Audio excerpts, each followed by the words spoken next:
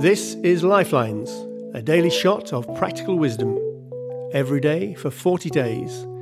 Hints and hunches on the trail of a good life.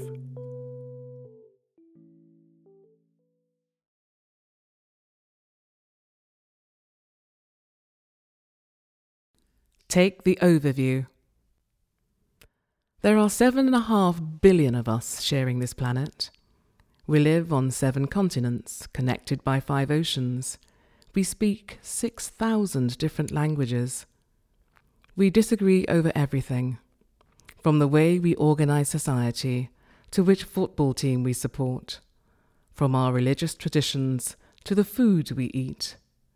We can be suspicious and fearful of people of another colour, of another sexual orientation, of another culture. Ever since Cain and Abel, sons of the mythical first family of Adam and Eve, had a domestic dispute and Cain murdered Abel, we've turned to violence to win our arguments. According to the New York Times, humans have been entirely at peace for only 268 years in the past 3,400. That's 8% of recorded history. We need to get a different view of the planet we share, and for the first time in history, that's possible.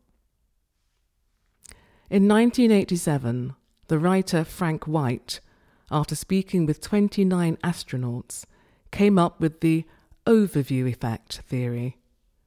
Seeing Earth from space, he argued, transforms both understanding of yourself and of your world.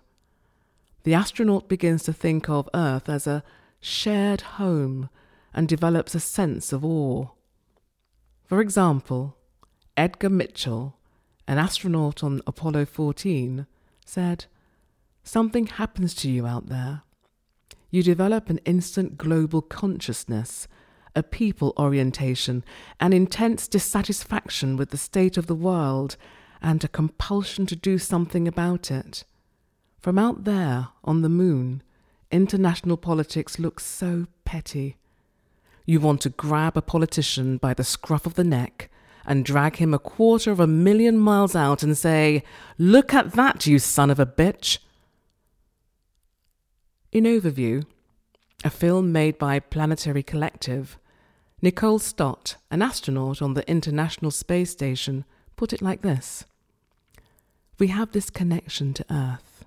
It's our home, and I don't know how you can come back and not, in some way, be changed."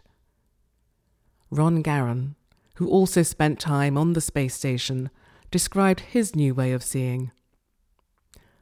"When we look down at the Earth from space, we see this amazing, indescribably beautiful planet. It looks like a living, breathing organism, but it also, at the same time, looks extremely fragile. As William Anders, one of the first 3 people to have left Earth's orbit and travelled to the moon, said, 'We came all this way to explore the moon, and the most important thing is that we discovered the Earth.'" Lifelines is also a book. Find it at lifelines-book.com.